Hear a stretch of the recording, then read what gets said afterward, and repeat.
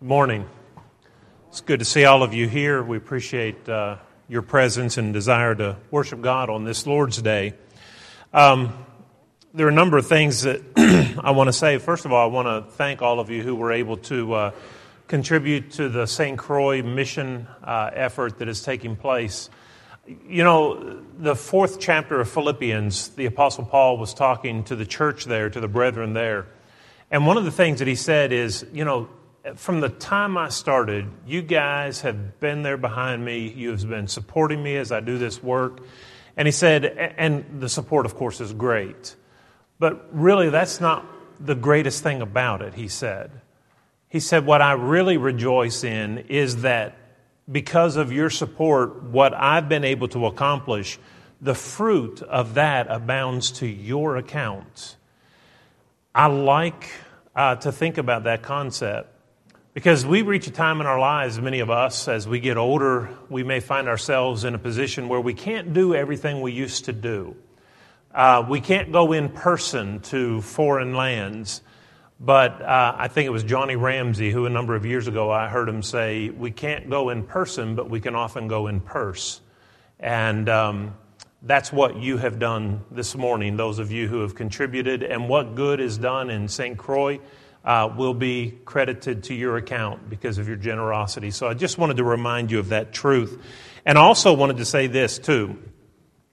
4 years ago today, we began our work here at Carnes. It seems hard to believe that it's been 4 years. In September, it'll be 5 years that we began. I don't know if you remember, but I came down once a month for about 8 months. And we just want to say thank you. Our family wants to thank you. Interesting, today, my family, half of them or part of them are leaving, and we're celebrating 4 years here. But we appreciate all the acts of kindness and all the things that you have done. Listen, you don't need to get me anything for 4 years. You can let us go through the line first today. We are having a big potluck, and that line gets long. But no, seriously. But it has been a joy to be here and to work with you all better than we could have ever imagined. And I want to thank you for all of that. This morning, I want us to talk about the evidence of forgiveness. Forgiveness is a central theme to Christianity. It's the heart of what Jesus coming to the earth was all about. The whole concept of, we can call it different things. We can talk about reconciliation or forgiveness of our sins or so forth. But at the core of it all is that we sin and we need to be restored in our relationship to God. And that comes through forgiveness. We were the offenders, and it took God to say, I forgive you. And we're trying to be godly people and God-like and Christ-like. And so that means that I too must learn this discipline, this grace of forgiveness. And it's not easy. If we live any time at all, we learn that it's hard to say, I forgive you. Because we've been wronged. And it not through no fault of our own. We're not talking about, well, you did this because I did this, and you were just getting even. I'm talking about things where we are in the right and we have been wronged, and we have to learn to say, I forgive you. And we say it like we mean it. Well, they're not just words that come off and then we go home and act a different way. Have you ever seen people that, well, they're two-faced, they're double-minded. When somebody comes along, they'll go, oh, great, here comes so-and-so. Oh, hi, how are you? Good to see you. And then they pass by and they go, oh. They roll their eyes. That's how some people do. They put on a front to them and they act like everything's just fine. But as soon as they get out of sight or get behind us, we're like rolling our eyes and saying, man, can you believe so-and-so? That's not forgiveness. And it takes work to be like God. And I'm thankful that God is a God who forgives. I'm thankful that I know exactly where I stand in the eyes of God and where He stands with reference to me. He doesn't play games. we play games. So here's my question. What do I need to do to get more like God in terms of forgiveness? And just by way of backdrop, let me just remind you of how God forgives. In Mark chapter 14, there is the account of Peter. Peter says, "Oh, Lord, I will not deny you." No, not me. Although the rest of these guys, they may turn away from you, but I won't turn. I'll die with you, Jesus, not me. Well, you know what happened. He's questioned, "Aren't you one of them?" And he swears that he wasn't. He denies up and down that he even knew Jesus. And Jesus and he meet eyes, and he recognizes that Jesus heard his denial. It's his good friend being arrested and about to be taken on and put on a cross, a capital crime. And Peter has just completely ditched him, denied him 3 times. And when he knows that Jesus heard what he said, and he remembers what Jesus had said, 3 times tonight you'll deny me. Oh, you will. You can say you won't, but you will. And he did. The Bible says Peter went out and he wept bitterly, but he had done it. And then Jesus is taken and he's nailed to that cross and he dies. And so the last interaction that I know of that Peter had with Jesus was not what you would want to remember. A good friend, a close friend, a companion for 3 years who stuck through and with each other through thick and thin. For 3 years, they ate together, they worked together, they walked together, they preached together, they slept. And here we've got now Peter, the last remembrance that he has of Jesus is, I denied him, and now he's dead. And I have to live with that. Fast forward, Jesus rises from the grave, and he meets his disciples. And through those meetings, we end up in Acts 2. And who is it that is predominantly mentioned? It's Peter taking the lead in that sermon. I know the others spoke, but we have reference to what Peter said on that day. And it's Peter who stood up and represented Jesus and preached the gospel, and 3,000 souls were baptized that day. There's a man who went from being in the depths of depression because of his wronging Jesus. And something has happened between then and Acts 2 when now he's standing up for Jesus once again, boldly proclaiming the truth. How did that happen? That's what I want us to look at this morning. How did the forgiveness take place? Because if I can look and see, what did Jesus do to restore Peter? Then maybe I can say, maybe this is what I need to do and the extra effort that I need to take to help restore those who have sinned against me. Do you have anybody that's ever sinned against you? Do you have people in your life that from time to time you have to forgive? This is the way to do it. Turn in your Bible to John chapter 21. And let's look at the evidence of forgiveness that we see from the life of Jesus. And the first thing that I would say that Jesus did to show Peter that I forgive you is that he made known a desire for him. He wanted Peter to know, I haven't written you off. I still love you. I desire you to still be one of my disciples. If you have your place in John 21, I want you now to flip to Mark 16. And I want you to see what it says in verse 7 of Mark 16. Jesus has arisen from the dead. The women had gone to the tomb and they saw the angel. They spoke to the angel. The angel tells them, go back and tell the disciples that Jesus is risen and so forth. But listen to what they said. Verse 7, but go, tell the disciples and Peter that he is going before you into Galilee. There you will see him as he said to you. Tell the disciples and Peter. Why not tell the disciples and John, or tell the disciples and Thomas, or tell the disciples and James? Go tell the disciples and Peter that I'll meet them in Galilee. Well, because I think that at this point in Peter's life, he probably doesn't feel much like a disciple of Jesus. It wasn't the other guys who said, I don't know him. Oh yeah, they all fled. No one was loyal to the extent that they were hanging on a cross right next to Jesus. But it was Peter who said, I don't know you. And so I'm sure that when word gets back that Jesus has risen, that Peter probably thinks, well, he doesn't want me around. I mean, the last time I saw him, I bailed on him at his hour of need, and I wasn't there for him when he was about to be crucified. I wouldn't even testify in his behalf. I left. He doesn't mean me. The Lord wanted Peter to know, I mean you. I want my disciples, and Peter, I want you too.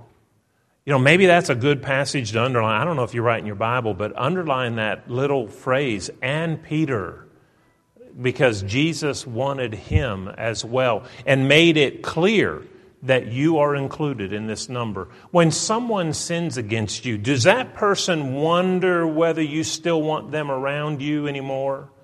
Do they have concern? Do they always feel like they're on the outside? Surely they don't want me to go because, after all, we have history. They wouldn't want me to be around. Oh, I wouldn't be invited to that. I know that, back in the day, this happened, and I'm sure they would rather me just not be there. Listen, make it easy on those who have sinned against you. And you make sure they know that you desire their well-being, that you're not excluding them anymore, that even though they may have done some heinous thing or horrendous thing or hurt you in some way, that you're over it, you're past it, you've forgiven. And don't leave them in limbo saying, I wonder if that means, wonder if they would mind if someone sins against you, you let that person know you're really past it and that you desire them. And yes, they are included. And yes, they are loved and they're wanted. It's a mistake. It's behind us. Let's move on. That's what Jesus did with Peter. He made sure that Peter understood, I still want you. Here's the second thing that I learned, and let's go back to that passage in John chapter 21. And here's what else Peter did, or Jesus did. He included Peter socially. Look in John chapter 21, the disciples are all out and they're fishing, and Jesus was on the shore, and he decides to fix a meal for everybody. He's got a campfire going, he's got some fish cooking on it, and he calls them to have breakfast with him. And, when Jesus saw them out there, he didn't go, oh wait, Peter's with them. Let me see, I need to ask them to come have a meal with me when Peter's not around. Maybe I'll wait till they get to shore and everything gets settled down, and everybody kind of goes their own way, and then I can go one by one and say, hey, would you like to have breakfast with me? And when Peter gets off, I can ask everybody else, and we'll have breakfast, and he won't. He won't be a part of it. Don't we do that sometimes? There are people that we want to have association with in a social way, and if somebody else is around and I can't ask them today because so-and-so's by them, and if they hear me ask them, then I'll have to ask them too, and I don't want them around. Jesus included Peter in this activity. It's not preaching, it's not church, it's something outside. It's a social activity, it's a meal. And Jesus included Peter in the meal.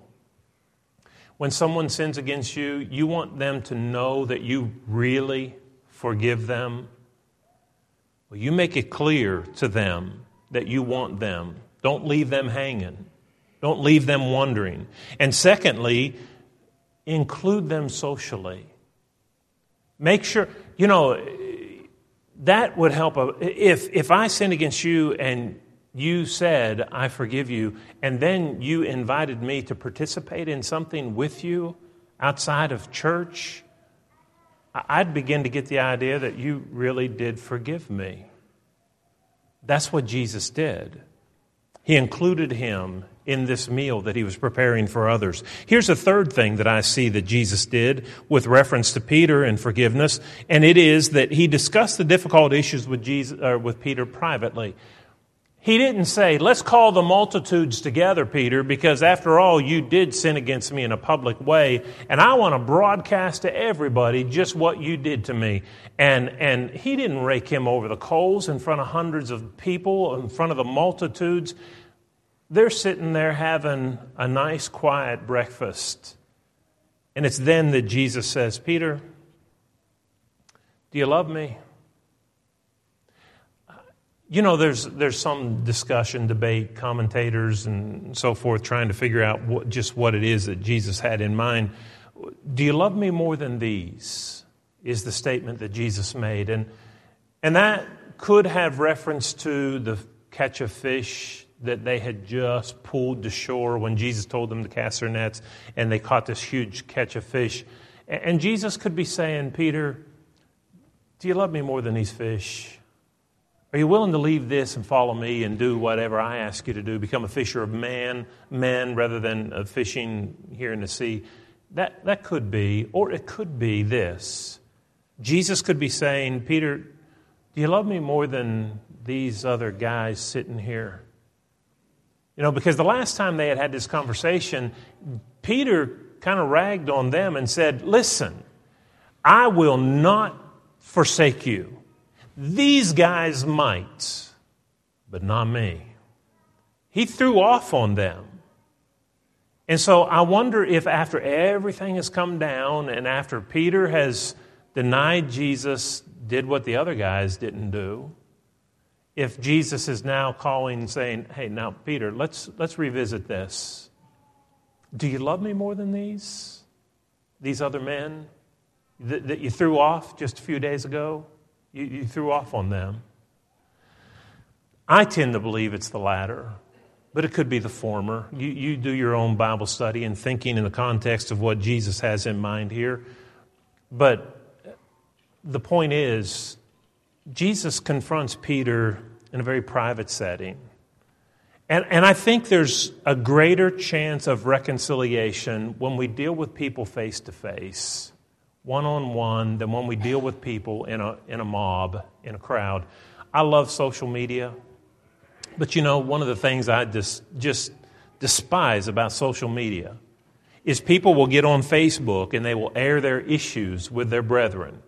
They'll fight back and forth with the brethren. They'll call each other out on Facebook and other forms of social media and you know, you don't make progress when you humiliate people. They tend to get defensive.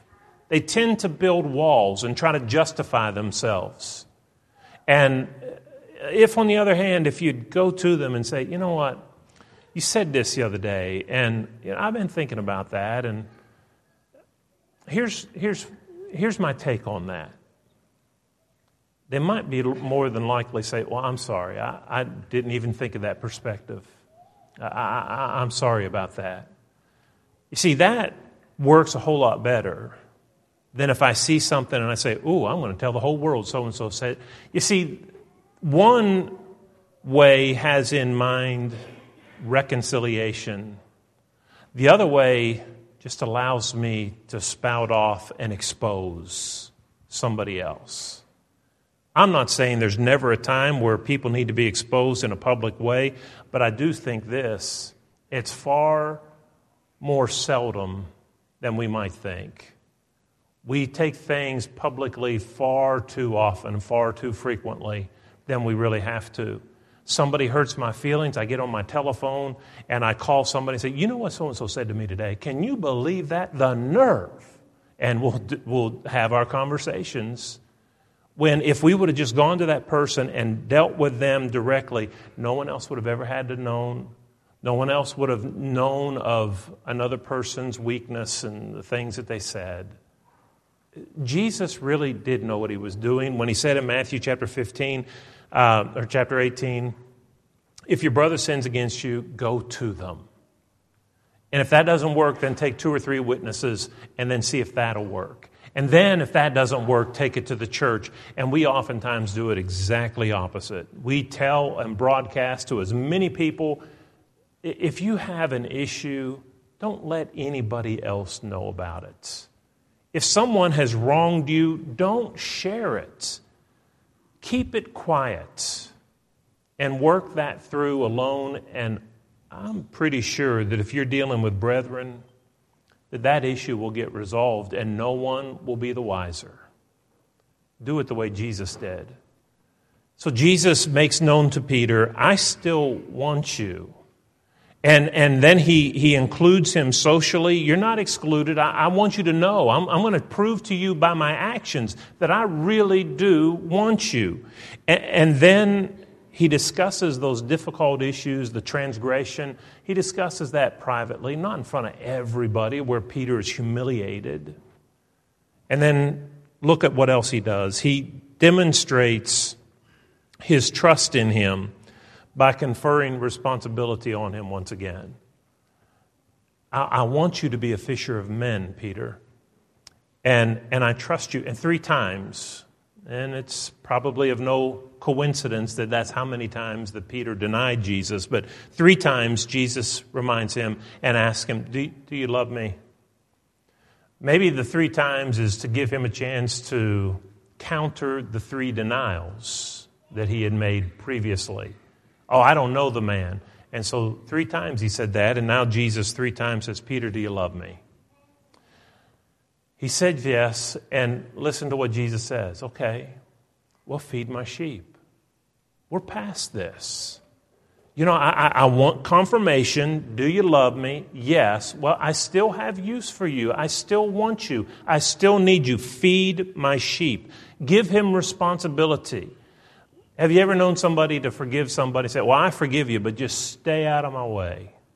Just if you see me coming, you go the other direction. I once had a guy tell me that, a Christian tell me, he said, here's the way it's going to work between you and me. If you're standing at that door, I don't want you to shake my hand. Don't you reach your hand out. I won't shake it. And if I get sick and go to the hospital, you do not come to the hospital and see me, or my wife, or my children. You see, we're through. He said, you're dead to me.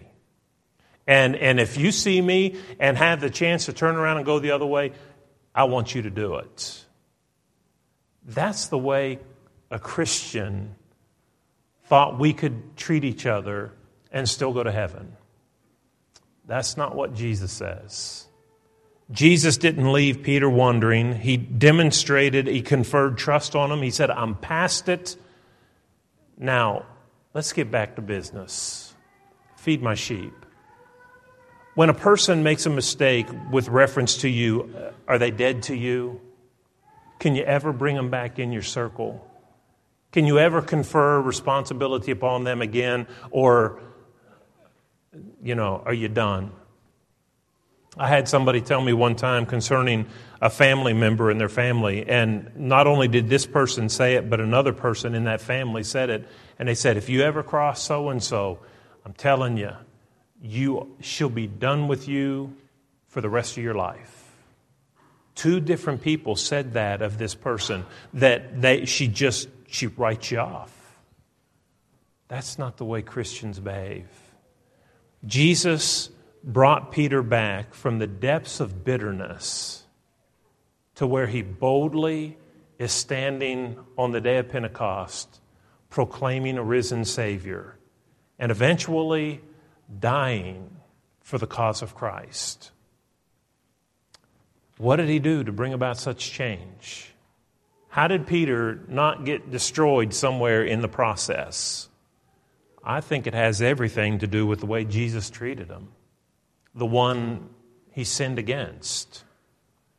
And how do we, let me ask you this. Do you suppose that there's anyone missing here this morning that used to be here, but they made mistakes, and the reason they're not back is because they're not really sure that they are welcome, that they're forgiven. Oh, I'm not saying you won't forgive them. I'm just asking the question, might they think they're not in good standing because of after what they've done? You see, have we taken the time and have we done the work that Jesus did with Peter? Have we done that with those who have sinned against us? Have we said, well, I forgive you, and then we just kind of go on our way? I don't know if that's enough. It's not what Jesus did.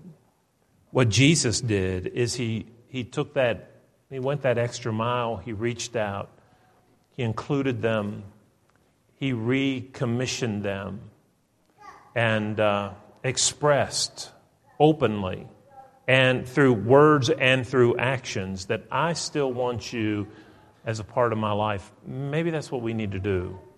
Follow his example. And be more mindful of that. Next time someone sins against you and you're in a position where you need to forgive, don't just say the words. Show them, include them, and confer what you can in terms of responsibility. Include them in your life again. That will convince them that, hey, I really am forgiven.